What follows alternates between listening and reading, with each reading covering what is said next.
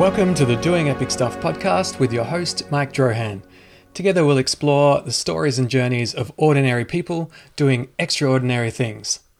Was the moment that I went, hold on a second, I don't need to project anything.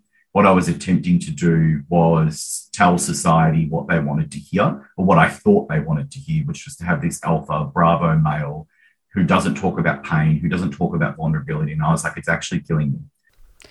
There's something very refreshing about someone in a position of power having the courage to be vulnerable. Indeed, Ben Vasiliou, CEO of Youth Projects and a driving force behind their revolutionary social enterprise, the Little Social Cafe, credits that same vulnerability with being the catalyst for major change both in his professional and personal lives. Having navigated a life below the poverty line, identity crisis, being a young father, and the trials of the top position at an organisation committed to breaking the cycle of disadvantage, Ben has an extraordinary story to share. And a special shout out to Banyule City Council, whom Ben credits with having the vision and resources needed to make the Little Social Cafe in Rosanna a reality. If you're listening to this podcast and based in Melbourne, Australia, do make sure to swing past, grab a delicious coffee for yourself, and maybe sprinkle some kindness into someone else's day through their Pay It Forward service, which allows you to purchase a drink or snack for someone experiencing homelessness or accessing Youth Project's homelessness services. Ben Vasiliou, thank you for joining me on the Doing Epic Stuff podcast this morning. How are you today, sir? I'm fantastic, Mike. All things considered, I'm doing pretty well. What about you? I'm good. Ben, you strike me as a particularly positive cat. Even from the first couple of chats we've had, I think we share that. There's positive vibes about you. Would you say that's kind of like do people know you as a positive guy in general? I think so. And I appreciate the comments. I could use as many analogies as you like, the glass half full. But I really think that if you're not moving forward, you're ultimately moving backwards. So, yeah, I think, some lived experiences, both positive and negative in my life, have taught me that we get one shot, one opportunity. And yes, I'm quoting Eminem from my teenage days. And I take that forward with me and try and spread that optimism as much as I possibly can. Yeah, it's interesting. I find that people who have danced with some adversity in their life, as long as they come out of it the other side, they do tend to have that mindset. It's like a recurring theme in just people that I've met through life. I don't really have a question to do with that. Yeah, look, there's so many moving pieces to that. I know it wasn't a question, but I have and am filled with many statements of response. I think the first thing is that we need to understand that there's, on any given night in Australia, 116,000 people who are experiencing homelessness, and 1 in 8 people live beneath the poverty line. So although we are a very wealthy country, we're a very amazing land, we've got a lot of work to do.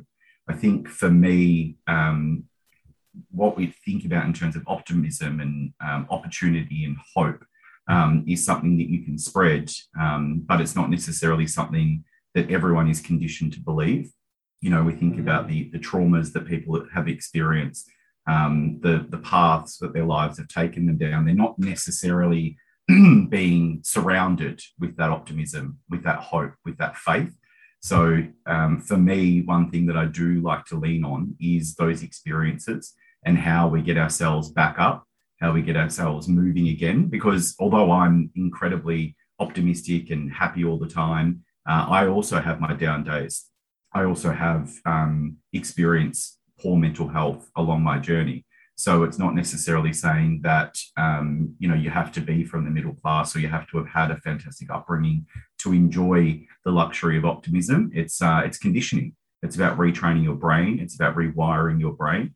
And it's also looking to the wonderful resources that already exist. And I'm not just talking about, online toolkits for meditation and positive mental health. I'm talking about real people sharing your experiences and really promoting the power of vulnerability, because I think that the more stories that we are open to and the more stories that we listen to and hear, the more inclined we are to share empathy and compassion for those that really need a hand up, particularly in these pretty tough times.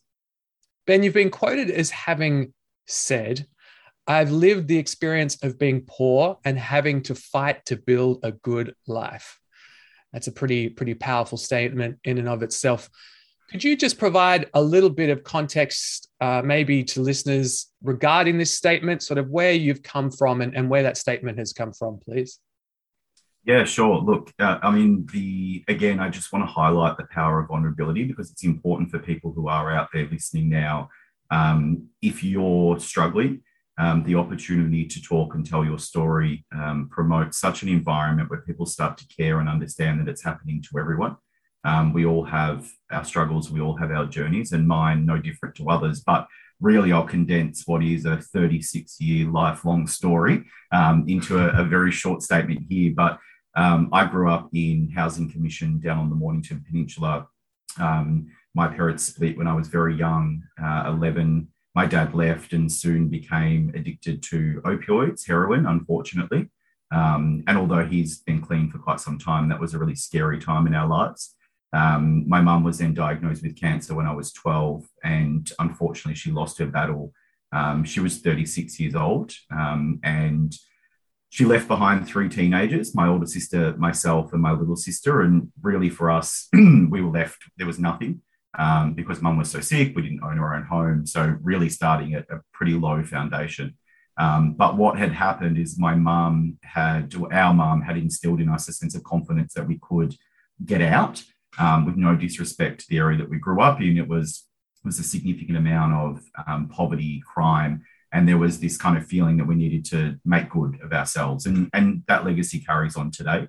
We spent many months living off, Maggi 2-minute noodles and not sure about how to pay the rent and the bills. We were very lucky and fortunate to have my older sister, who was 19 at the time, and she's really strong and steadfast, and she made it to university, the first out of the 3 of us.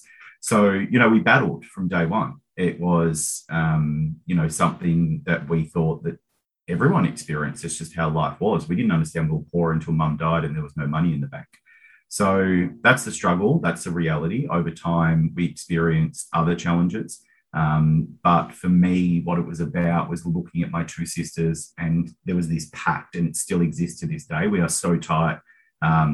We are so close, but we made a pact with each other that we would do good, that we would get out and live mum's legacy, which was to be the best that we can be. And I've carried that motto on with our family and my 2 children now, that we are healthy, that we have solid foundations, and that we get to take on the world. And that's exciting. And we should never look back. We should always learn from our experiences, but we should always be looking forward, and not be victims and not cry poor. We had an opportunity to get out. We took that ladder. We worked our asses off.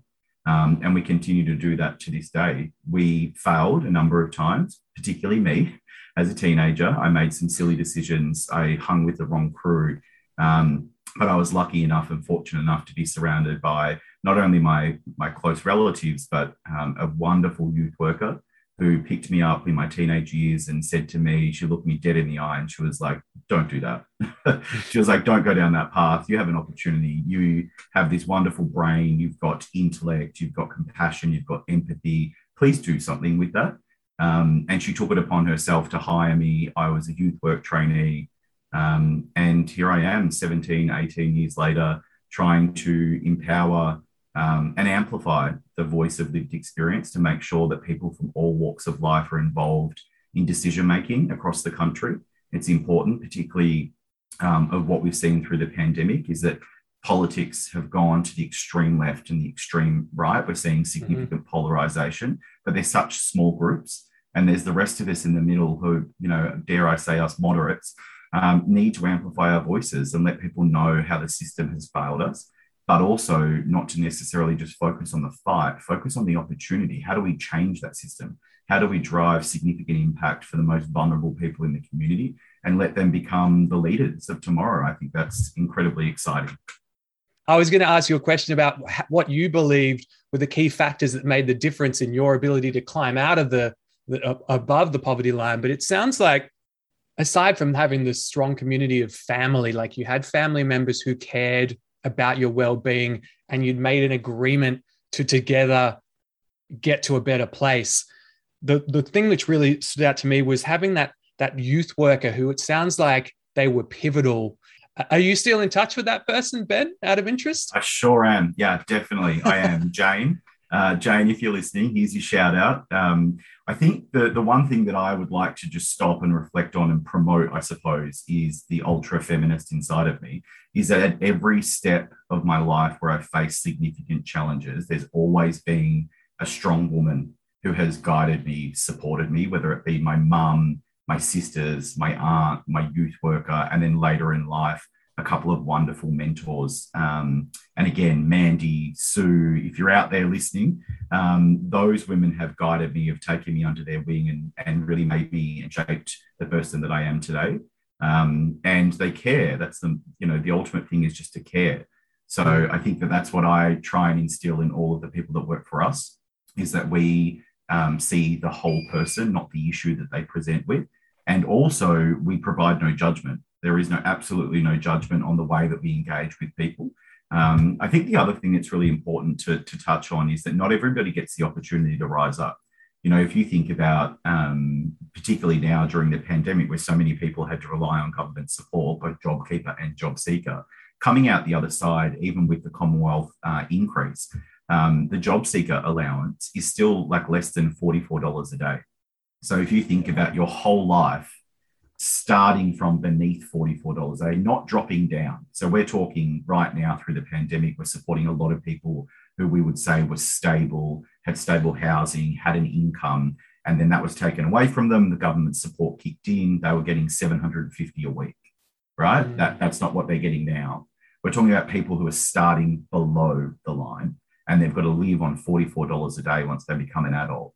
And that's the basis. There's arguments here for universal income support. There's a variety of policy changes that we need to make in Australia. But what I just want to remind everyone when they look at people, don't look down, because it's a very, very low base to start from. When we see conversations or hear people say that, the most vulnerable, they chose that lifestyle or whatever it might be, just remember that base. Like I vision right now, if I was to live on $44 a day, we'd be living in a car if we could afford to pay the registration on it, because it's almost $1,000 a year. Like every single thing is a challenge for people on low income and who have come from entrenched poverty. And it's just not a fair or just system. And that's why I continue to talk. I'm not the only story, but I hope that has some influence over the conversation, particularly at a policy level, because that's what we want to change, right? Absolutely. And I wonder, Ben, if right now is the ultimate time for change, because what I've observed, even from people who I've known professionally who've had their own businesses taken away from them overnight, that happened to a number of people I knew in the marketing industry who'd been living good lives and then were faced with liquidation question marks over their business. And that actually happened for a number of businesses. These were people who were facing things like the risk of poverty for the first time in their life with families. And that's happened on such a huge scale. I wonder if this is the first time that it will really be able to get traction at the scale it needs to, because people are more receptive to it than ever before, because let's face it, we're human and we mostly give a shit when it affects us. That this might be that ultimate time. I feel like people are, especially in Australia, where for the first time our way of life is being threatened. We are the ultimate bubble country, and I'm confident. I'm confident that this is the time, and as you said, like that should result in a different sort of human being elected at different levels of government, being able to make more change than ever before is the hope, right? That's ultimately what we're 100%. Yeah. And hell yeah, now's our moment. Like, this is our time. This is the thing that we need to understand. There's the ability to influence, and then there is the patriarchy, complete capitalist structure that we need to attack. So on the first, let's think about the impact that we can all make locally. We can be kinder, we can care, we can donate money, we can be more considerate to the people in our environment. If you think about the way that we have changed our work-life balance, let's promote more flexibility for people. Let's promote more entrepreneurial skills. There's lots of things that we can do, but let's attack the system. Like, let's be honest, the system is not failing. The system is working exactly as it was designed by the patriarchy, for the patriarchy, by middle-aged white men, for middle-aged white men. Let's think about that. So when we look at the structure, we need to get more people from a social justice background and a grassroots level elected to government. But also we need to have more power of voice. There's 151 federally elected lower house members, right? They're the real kind of decision makers with the Senate. But there's 25 million of us. There's a power in that to share a voice to say, actually, we're all in this together. The challenge is that politicians have so many competing priorities, and I understand that. But the people that are really influencing policy, the top 1%, the incredibly wealthy people whose wealth has grown through the pandemic, the rich get richer, the poor get poorer, they need cheap labor. Never forget that. They have pressure on minimum wage because they need cheap labor to continue to make the profit margins that they do. I want every person in Australia to understand that the company that you work for needs you to generate their profit. That's how business works. The lower the wages, the higher the margin. But we need to flip that conversation and say, well, actually, if we were to empower employees, if we were to support people from a variety of backgrounds to get employment opportunities, they would work harder and smarter for your business and help you make more profit. There's other alternatives to squashing minimum wage and keeping people down in the lower classes. But for anyone that thinks that it's not a fight, then you're in for a surprise. It's a fight. We're fighting against people that actually want to keep people earning low incomes. That's how the system works, and that's what we have to dismantle. Powerful stuff. It really is a battle against the status quo. Reading between the lines. It is. Let's come back to how anyone listening to this can get involved and help. We'll come back to that point. First, I want to keep sort of riffing on your journey a little bit because, look, I'm in this super lucky position where I'm talking to the CEO of Youth Projects, which is, this is awesome and a wonderful part of, me starting the Doing Epic Stuff project and not really knowing where it would go, but finding myself in this situation thinking, geez, this was a good decision to start something like this because I've got this great opportunity. So I want to unpack Ben a little bit more first. Now, you've ended up in this situation where you're essentially responsible as a CEO of Youth Projects for the well-being of over 125 members of staff, which is, outstanding, incredible stuff. Just thinking about this sort of transformation from what you were to where you are as a CEO, can you recall any sort of formative experiences that perhaps led you to believe that you, Ben, could be a leader, could be this kind of leader at this scale? Where did this come from? Because the average person doesn't walk around thinking, I'm going to be CEO. Yeah, look, that's such a tough question. I mean, maybe one thing comes to mind, which I'll touch on in a second, but I suppose in the early days of my career, it was really about doing and just, generating income, number one, for my very young family. I had my first child at 20. If anybody was to ask for advice, don't do that. That is a challenging way to choose to have a family at 20, and it's very expensive. So don't do that. But it was about combining passion and combining the need to generate an income. And I naturally had the loudest voice in the room. But I think the most important thing to understand is the loudest voice in the room only got me through the first sort of few years, the early days of my career. And I was looking up at people who also have really loud voices. And I just thought that was the way that you lead. It was directive and it was telling people and it was being the most intelligent in the room and knowing all the statistics and da-da-da-da-da. But there was a bit of a moment when I saw a new leader, someone who came in to an organization. I'd reached general manager in my last organization, Skills Plus, a wonderful nonprofit. And a lady by the name of Sue Catamol, who's currently the CEO at St Vincent de Paul Society in Victoria, joined as CEO, and I was reporting to her, and I was watching her kind of observe and make comment, but also influence from behind the scenes. She didn't need to be the loud voice. because I was. But behind the scenes, she was able to build relationships. And I went, hold on a second. This is actually a journey for me from vanity to self-confidence. I was projecting strength and telling people what to do and being the boss. And I was like, no, this ain't going to get me anywhere. And I started at the discovery of self-confidence, understanding that I didn't need to be great at everything. But what I really enjoyed was leading people to make the change I had made when I first started as a youth worker.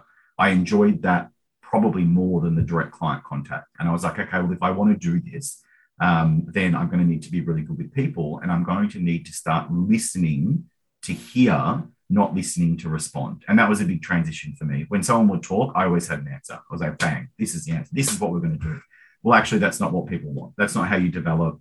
And ultimately, my success is born from everybody's that reports to me. So, yeah, I went on that journey of self-discovery to get to self-confidence, let go of my vanity, open up the vulnerability and talk about my experience and my ideas.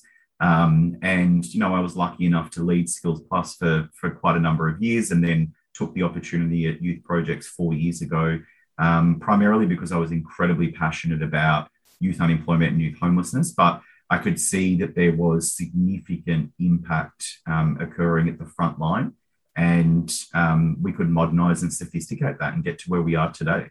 The number one thing that I always like to remind people is that you have to surround yourself with people who are either A, better than you, or B, have different talents to you. Because surrounding myself with 138 now, 138 Bens would be a disaster.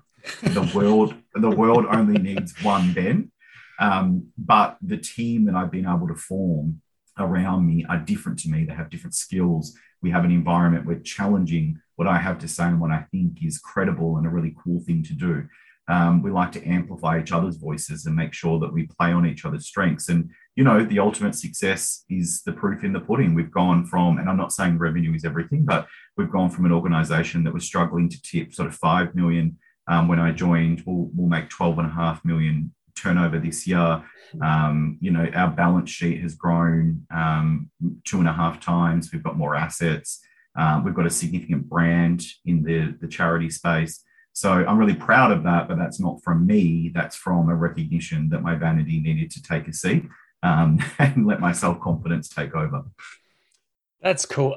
There almost feels like there was a transformation from a very heavily alpha personality, that brash, loud, just make sure you're being heard, not really so important what you're being heard for, but everyone recognizes you, to more of that Sigma personality, where you're a bit more behind the scenes, pulling the strings, still a leader, but kind of a little bit of a leader from the shadows and just making sure everything happens like it needs to, more like an architect rather than the general in charge of the army. That kind of feels like, to me, that the transition you kind of went through, Ben. I think everyone still needs to have that little bit of general in them from time to time, especially if you plan to get to that C-suite level.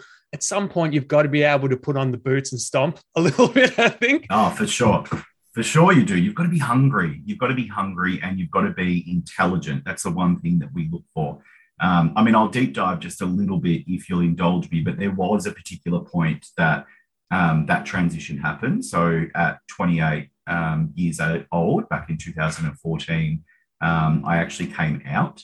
So I had transitioned from someone who was suffering significantly with a suppressed issue, which was my sexuality, unsure about my sexual orientation.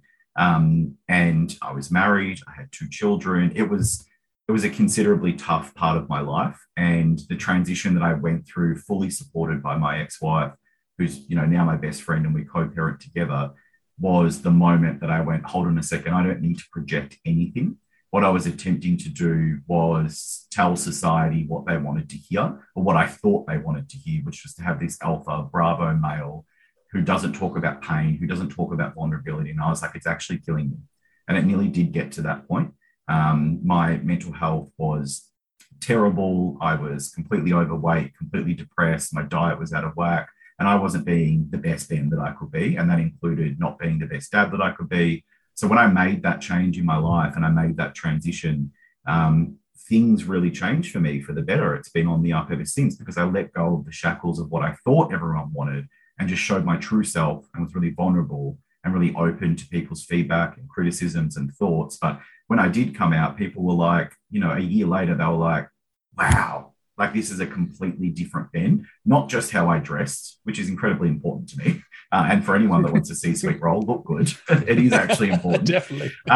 It wasn't just my dress that changed. My whole self changed. And I feel like I'm a better person. And I was really well supported, once again, by the unique people in my inner sanctum. I just wanted to share that moment for people to understand there was a tipping point for me. And if you're carrying anything, if there's a voice inside or a heavy pain that you're carrying, you need to let that go. You need to find a way to tap into that vulnerability, share that story, and use it to propel you forward, not hold you back. Because as I said before, if you're not moving forward, you are most certainly moving backwards. Man, thanks so much for sharing that, Ben, because I think that additional context for me made a few pieces of the puzzle kind of match up. That there needed to be something big there. And you reiterated earlier about, in a professional context, how vulnerability is so important. Clearly, that's the same in your personal life. And the two are interlinked, right? Professional development and personal development, they are the same thing, right? So if you can feel free and liberated personally, it's going to feel the same way in your business life. And you've managed to find the way to do that. And which I can only assume took great courage, especially how deep down the rabbit hole you were in terms of how you think people perceived you. You had children, you had a female partner at the time, and then you flipped that. So there's probably not a whole lot to be scared about after you've done that in your life. That's about the scariest thing you can do. That's right. It was. It really was. And I think being able to come back from the brink, and just a very, very quick trigger warning around self-harm for anyone that doesn't want to continue. This is the bit where you turn off. But I literally was on a bridge. And that was the moment for me that I thought I would be better gone to everybody else in my life. And I think, I don't often share it, but I think it's important for people to understand that you can come back. There doesn't just need to be a choice between life and death. In that particular moment, you could say that maybe I was too weak, but actually I was strong enough to say, you know what, my life is valuable and what I have to contribute to the world. And in that moment, it was for my kids, it was my children. I couldn't do that to them. But the power leaving that moment and, literally driving away was F this, that was my breaking point. No more. You are not going to put yourself down any longer. You are not going to drive your self-worth and your value any lower. It's time to come back. You're worth more than this. You've got things to share with the world. And it's been onwards and upwards ever since. And I'm really proud of that. Outstanding. Look, I think anyone who listens to this can clearly see that or hear how important it is if you are, as you said, Ben, if you're having those thoughts, just to really, really challenge them, because, you've gone on to incredible things. And as I can see it, more and more incredible stuff's in your future. Yeah. Well, I, for one, very glad you're still with us, because I think, thank you so much. That's an incredible story to tell. What else, being a CEO, having your CEO hat on, what has been unexpected about having that role? What do you think? I guess there would be preconceptions. You'd go, well, when I'm the CEO, I am A, B, and C. But has there been anything about being the head that to you has been surprising? Look, not really, to be honest. I kind of, I walked into a semi-public role. People can easily Google you. They know who you are. They want to comment on your thoughts and opinions. I think maybe the one thing for me was that not everyone agrees with you. I thought because I was so passionate in the very beginning, maybe my late 20s, early 30s, I was kind of like, everyone's going to agree. And then someone would disagree with maybe a statement that I made or an article that I published or a podcast that I've been on. And it hurt. At first, I was like, well, that's not nice. Don't attack me. But what I think eventually I was like, okay, it's actually really healthy to have differences of opinions and to read into people's things. But the one thing that I've learned, particularly over the last 2 years, is that people hide behind social media, and it's very easy for them to attack. God, yes. Don't take that personally. People can say what they want. It's their right to do so. We live in such a democratic nation and world that they can do so. Just don't let it get to you. It can be challenging out there because the only voices that we really hear around online kind of bullying or hate is either from influencers or from children and young people. And they're both incredibly important, particularly children and young people. That's a whole nother podcast around online bullying. But there's a big group of us in the middle that actually experience it. Now, I think the other thing that we've experienced is the polarization, whether it be vaccinations, lockdowns, public health mandates. People are now fighting and they're attacking each other because they want to defend their view instead of sharing their view with an understanding that other people have other views, and that's okay. It's like I'm putting my stake in the ground and I'm sticking to it. The one thing that I've learned is just to let that go. If you are wanting to share a public opinion, you have to be prepared for people not to agree with you. And when they don't agree with you, you need to go back to what I said before, which is listen to hear, not to respond. There's my little hot tip around social media and online commenting. I love it. I think the ability to listen to hear is something that's an earned ability for most people. I don't think we do it by default. You consciously have to control yourself sometimes to not be trying to come up with the one up to every response, but just to receive and to listen and to educate yourself. I don't think most of us default to that. So that one tip in and of itself is really powerful, and something that I have the benefit of being a podcaster, that I really get to lean into that, right? Like I get to just listen to what somebody has to say, and I can't I can't preconceive what they're going to say. We're riffing, right? We're vibing, we're playing jazz here. So I can't kind of jump across them. So for me, I get to polish it professionally. But I think in everyday life, anyone can polish it, whether you're churning out coffees as a barista, and the person comes up to the line and has something to tell you, or if it's in a white collar professional context, just being receptive and not necessarily even having to come up with all the answers, but just to listen, it is super powerful. And one of the things that I think has really boded so well for me in personal and professional life for my whole, as far as I've been alive. So I think that's a really powerful gem. Is there anything you've done as a CEO which you thought, this is going to be kick ass, this is going to be my defining moment, and then it just fell flat? You had any of those moments? Yeah. Look, of course I have. I could probably roll off 5 or 10 where I was like, I'm in here, like I'm on, and I get all G'd up and I'm all revved up, and then and it just falls flat immediately. Crickets. Yeah. And I've learned that that's okay. I used to be so embarrassed when, you pitch an idea or something to your team and everyone's kind of like, not really. Or it's been done before. Yeah, that's right. This one, I might tap into my vanity a little bit. It was kind of funny. So I was nominated for Pro Bono's Impact 25, which they do for the last couple of years. They announce the 25 most influential and inspiring people in the social economy. And a nomination came through in 2020. They shortlisted down to 200. And then basically they announced the top 25. And I made the top 25. That was wonderful. We were really excited. And then they do this kind of surprise top 3, and they announced like an Innovator of the Year. And I was very happy and pleased that I won Innovator of the Year and I was in the top 25. But COVID happened and I never got the moment. Like I never got to actually stand up on stage and accept the award and be really proud of it. And I was explaining this to my partner, he's very down to earth and he is very simple and he'll tell you how it is.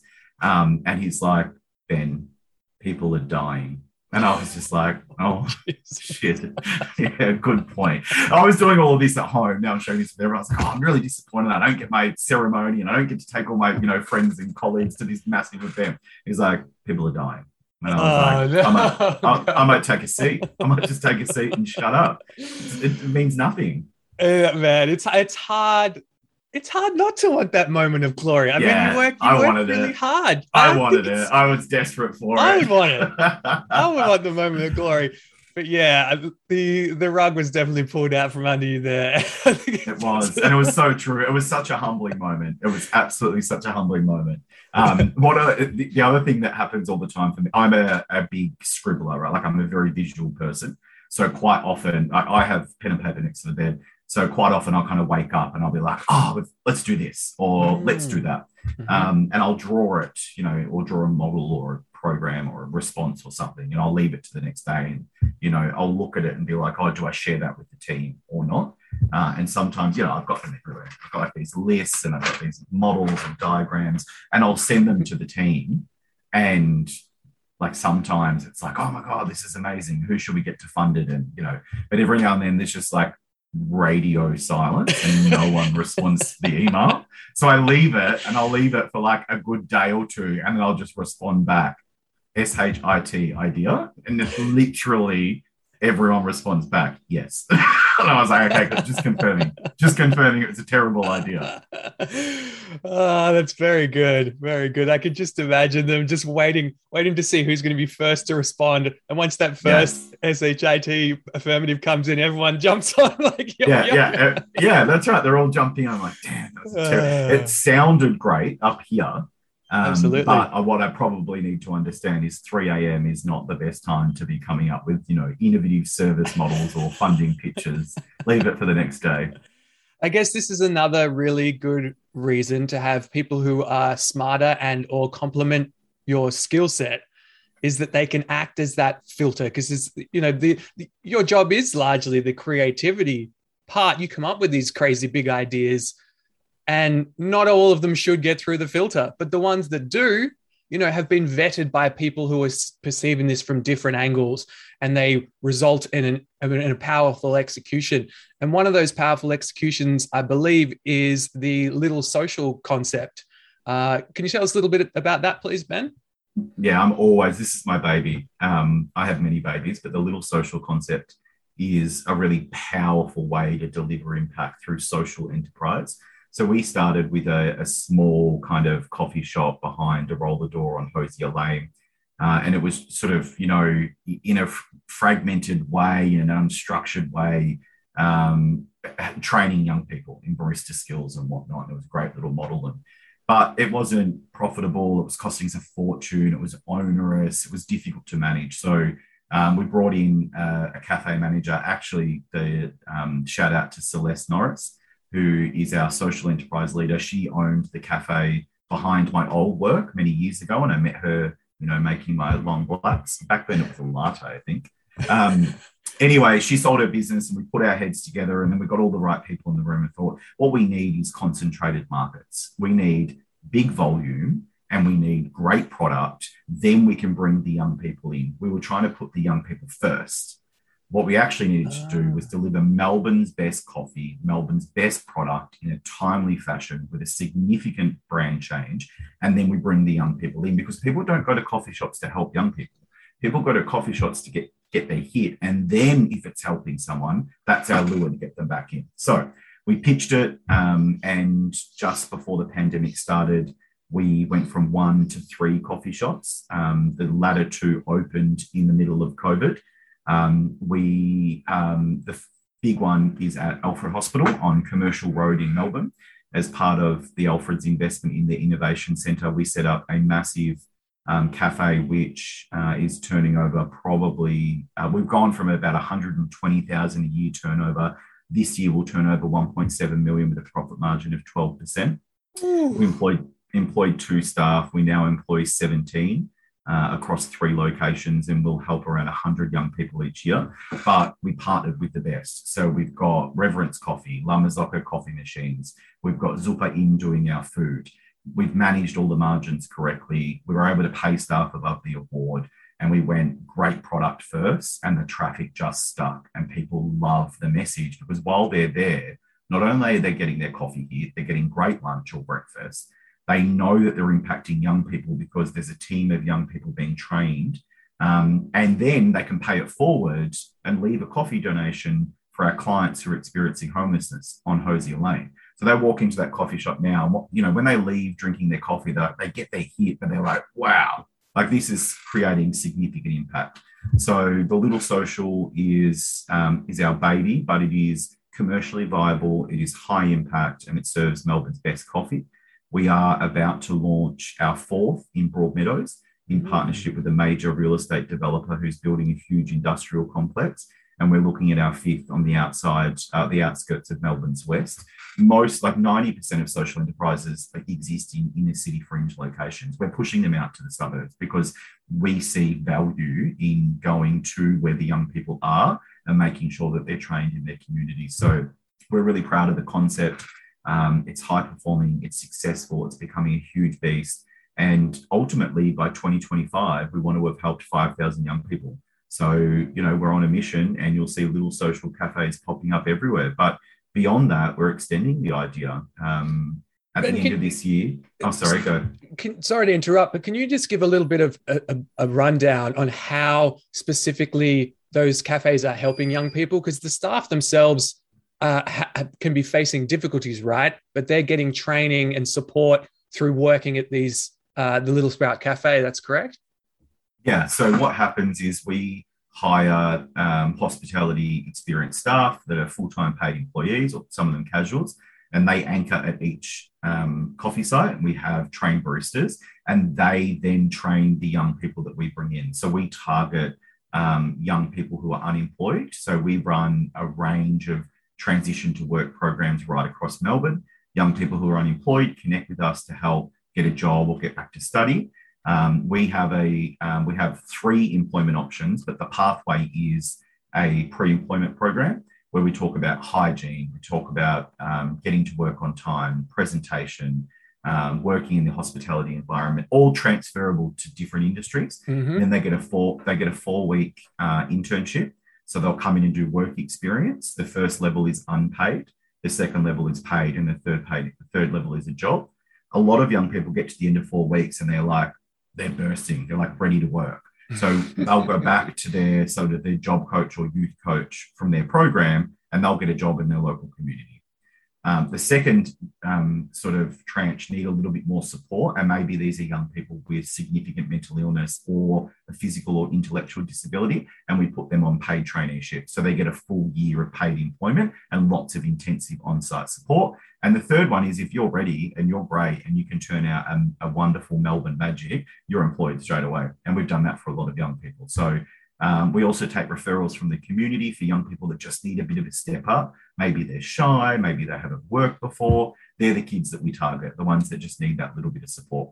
So even say someone has maybe a little bit of agoraphobia or something like that after being in lockdown for so long, doesn't really feel comfortable approaching people about work and putting their hand up and doing all that sort of stuff, they could maybe come to you guys and say, look, I'd like to get into this system just as like an onboarding point to get me back out there and into the workforce and face forward with people again whilst earning a little bit of cash down the track. Yeah, that's right. And, understanding that there's, significant complexities and everybody's got their own story. We don't throw all of the young people straight into the cafe. At our Glenroy headquarters in the north of Melbourne, we actually have a simulated cafe environment. Come into the office first. We've got a big machine that they can sort of get comfortable with. Maybe they'll help with reception or they'll volunteer in the office and they just kind of get used to the environment. Then the next step would be to go to our Rosanna kiosk, which I know you've been to. Love the Rosanna kiosk. Great coffee. Beautiful, isn't it? Great spot. Thank you. Great shout out.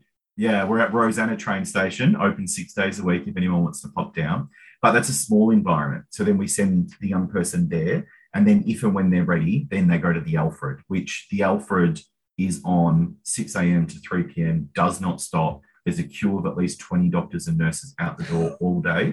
And we have 9 staff on just to serve coffee and food all day. So then you get ready for that environment. And if you can make it at the Alfred, if we don't offer you a job, somebody else is going to offer you a job because there's a hospitality shortage. So, right. You're going to be a gun. I love it. If you get to that level, you're dealing with the sort of fast-paced barista environment that's about as challenging as it's going to get, especially pissed off doctors who are grumpy. Yeah. yeah. That's that. Look, I won't touch on that. The Alfred, we love you and we appreciate your support, but the customers can be a little bit challenging at times. That's right. Come down and they've got the pager on and they're in all of their PPE and they're like, just give me that coffee. Yeah. So it's a great environment. It's an outstanding initiative. I love what you've done with it. It works so well. I mean, I went to the road one beautiful morning, rode down from Ivanhoe to Rosanna on my push bike, seeing the birds, loving spring, got a delicious coffee, chatted to the lovely staff who were really sweet and nice, took some photos, then was able to pay for it so that someone else gets the benefit. I just thought the whole concept is so simple, and sometimes it's the simple ones are the best, right? Like it's just straightforward. And as you said, the genius is that the product that you're selling, which is largely the primary product is coffee, is excellent. You have an outstanding product, so it's gonna bring people in. My one gripe is that you don't sell any sort of attire. I wanted to buy like a Youth Projects T-shirt from them or something. I wanted to feel like I was in the team somehow. You want something like this? Yeah, yes. I wanted that. I want to buy a T-shirt. I'm with you, Nick, who heads up our sort of marketing and brand function, is all over this. I won't swing my computer, but I've actually got a rack right here of all the Youth Projects attire that would definitely be coming out. So watch this space. Little social T-shirts and aprons and hats coming soon. Oh, very good. Very good. I strongly urge anyone to get down to one. They are great. I'll be probably heading down to one again soon because it's just, I'm blessed that I can just ride my bike straight down to one and just kick back. And Rosanna's lovely and quiet. I can see why you use that as like a nice sort of onboarding point to scale up the people who are learning to work behind behind the tools, learning to be a barista or dealing with people face to face. So it's an awesome venture. Look, it is, and I should do. Sorry, Mike, I have to give a shout out to Banyule City Council because they are the reason why that has been successful. They funded most of the fit out. They helped build the relationship with Metro because it's at a train station. So the reason why I really want to give them a shout out is to demonstrate that all three levels of government have got to get behind social enterprise. The movement is here. Social enterprise is not coming. It's arrived. We are sustainable. We are environmentally conscious. We make profit and we make impact, but it takes large corporate and government partners to make it work. So Banyule, check them out. They are award-winning for their investment in social enterprise, and we really appreciate their support. Big up Banyule. Rest of the councils, get on board. Stop being lazy. We need more of these projects because it's what the people want. Don't be a late adopter. You'll be left behind. This is what's going to happen. You don't want to be that council. Once you're that council, nobody cares about you. So look at Banyule.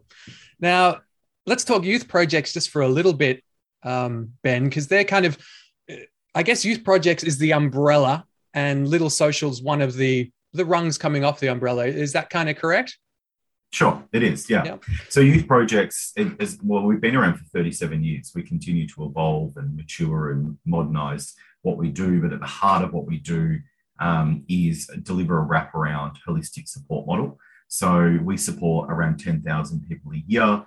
Our HQ is in Glenroy, Melbourne's north, which has not only been the centre of the coronavirus outbreaks, it's also endured low employment rates, high poverty rates for a very, very long time. So what we've done, particularly in the north, the west, and we're growing into the east of Melbourne, is scale a response that supports young people. We deliver assertive outreach into the community. We do mental health supports, alcohol and drug counselling, jobs and skills training. We do a range of harm reduction programs, particularly around drug use, overdose and whatnot. And that's growing to 17 locations right across Melbourne and right out to the fringe suburbs and eventually into regional Vic. And down in Melbourne, we provide Melbourne's premier homelessness and health centre, the Living Room. It's a drop-in centre that works at the intersection of health and homelessness. We do 23,000 contacts a year there. We have teams that work until 2 a.m. But at the heart of that, the Living Room and the Little Social next door, we do phone calls, showers, toilet, laundry, clothes, food, Wi-Fi, charging, anything you need when you're sleeping rough or at risk of homelessness, we provide. And then we wrap around a mental health and alcohol and drug response to that, as well as brokering housing referrals. I think we've got about 762 people housed during the pandemic, which is pretty incredible. So we continue to grow those supports. We have a team of night nurses who work on the streets of Melbourne. If you see a team of nurses with backpacks on at 11 o'clock at night on Swanson Street, that's us. We're out there reaching the people that need us most. What we do and everything that we do focuses on social impact, but also we prove our economic impact. We do a cost benefit analysis on everything that we do.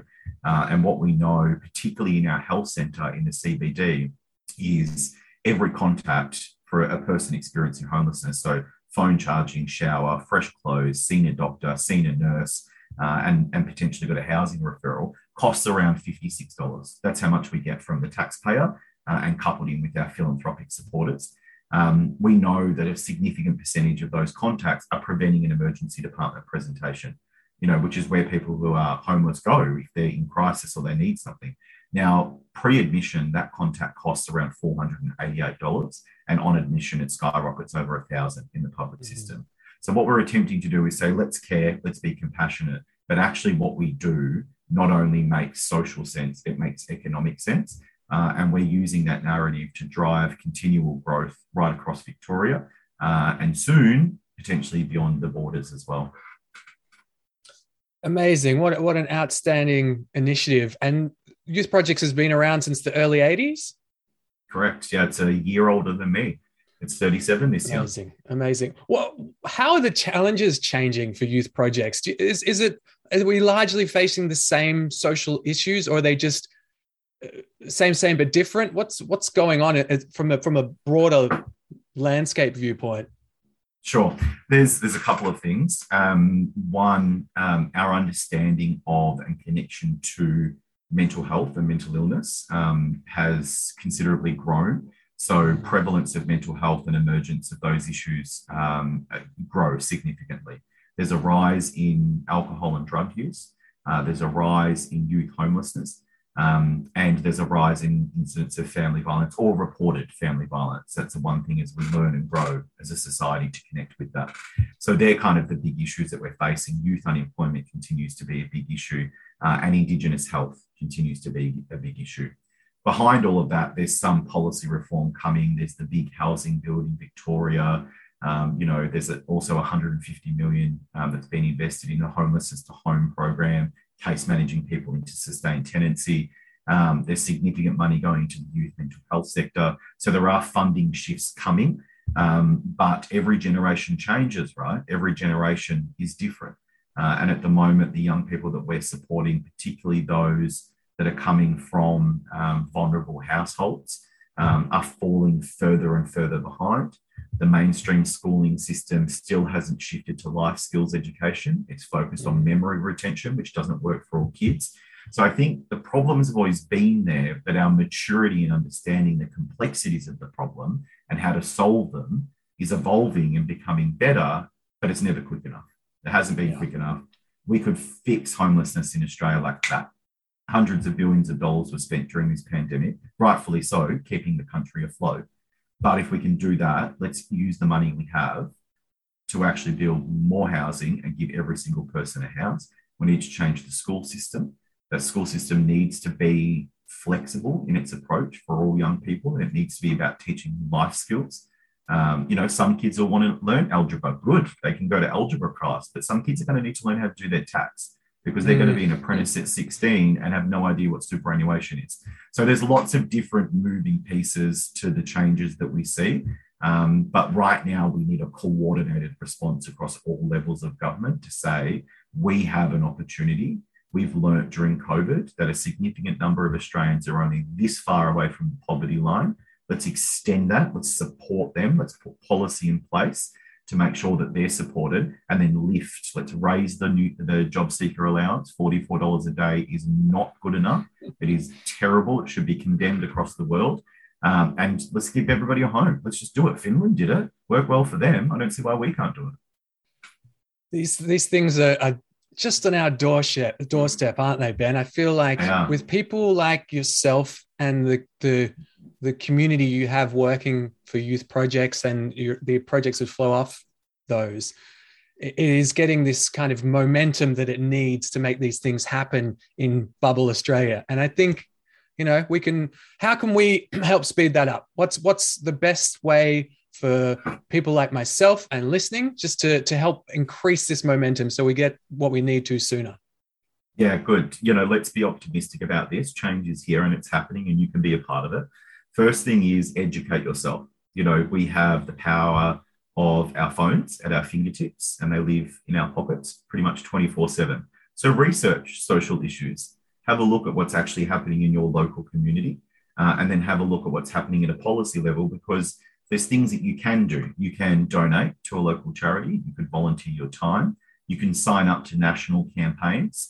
Anyone that's listening should Google Everybody's Home campaign, become a signatory, sign the petition. There's at a policy in a federal level or even a state level, email or call your local candidates or local MP about what they're doing about the issues in your community. I think it's just educating, becoming connected, and then finding a way. And if you can't, reach out to someone like me. You'll find your local CEO of each community organisation is interested in having a chat. Just email in and ask what you can do to support. We'll always find a way to help you use your valuable skills. That's terrific. I'm going to ask you a final question, Ben. And I think this is one that a lot of people struggle with. So you're just walking along the street, you see someone is out the front of your local Woolworths or whatever it is, asking for money. The first thing that probably goes through your head is, if I give them money, they're going to spend it on X, or maybe the thought of, should I be giving this person money? Why can't they just use the systems that are in place to get money? Should we or should we not be charitable in these circumstances? And are there times when we should and times when we shouldn't? I think a lot of people are confused about this. Yeah, I think forget being charitable, let's be human. So I think we really need to understand the crux of charity, and the reason why charity exists is because of the failure of government. We wouldn't exist if the government served all of its people correctly. So there's a couple of things. The first thing that I would do is I just say, "G'day, how are you?" Don't think money first. Think human first. Engage. Hey, someone says to you, "Hey, have you got any spare change?" Say, my immediate response is, "Who are you to judge what they spend their money on?" When you get paid by your employer doesn't say, "Can you please send me a checklist of what you'll be spending your salary on each week?" If you don't want to give money, then maybe give time, or say, "I don't have any change. I hope you're doing okay. Is there anything else I can do to help?" But just be human. Like it's their dignified ability to spend their money on what they see fit. And not all homeless people spend their money on alcohol and drugs. A great story. This lady wrote on LinkedIn the other day about how she was concerned about giving this woman who was sleeping rough out the front of her shop money. And she gave, this guy walked past and gave her $50. And the woman's response was, "See, now I can sleep tonight because the hostel's $49 for the night." So you don't know anybody's story. So my tips will be, one, talk to them like you're a human, forget the charity, forget everything else. They're still a human being. I always say g'day. You'll always see me down on South Bank. I always take cash because I'm like, just, it could be food, it could be anything, it could be a taxi to see their loved ones. Who gives a shit?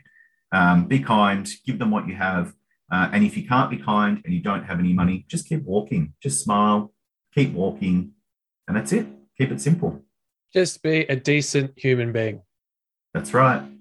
Ben, any last comments, anything you'd like to promote? I'll put everything that you've mentioned in the show notes anyway. So, yeah, no, look, I just really appreciate the opportunity, Mike. I'm really glad that you reached out and we connected and had the opportunity to have this conversation. I'm not the only voice. There's lots of other voices, but I hope that what I've been able to share is useful to someone, and just remind everyone to just be kind. That's the best thing that we can do right now.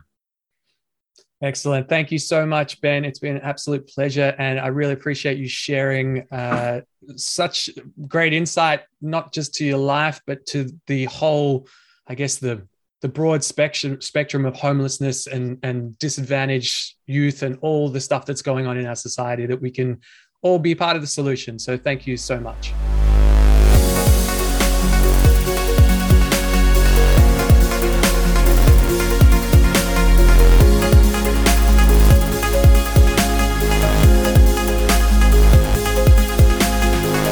Thanks for listening to this episode of the Doing Epic Stuff podcast. You can find all the latest happenings on the website, doingepicstuff.com, or our Instagram.com/doingepicstuff. We out.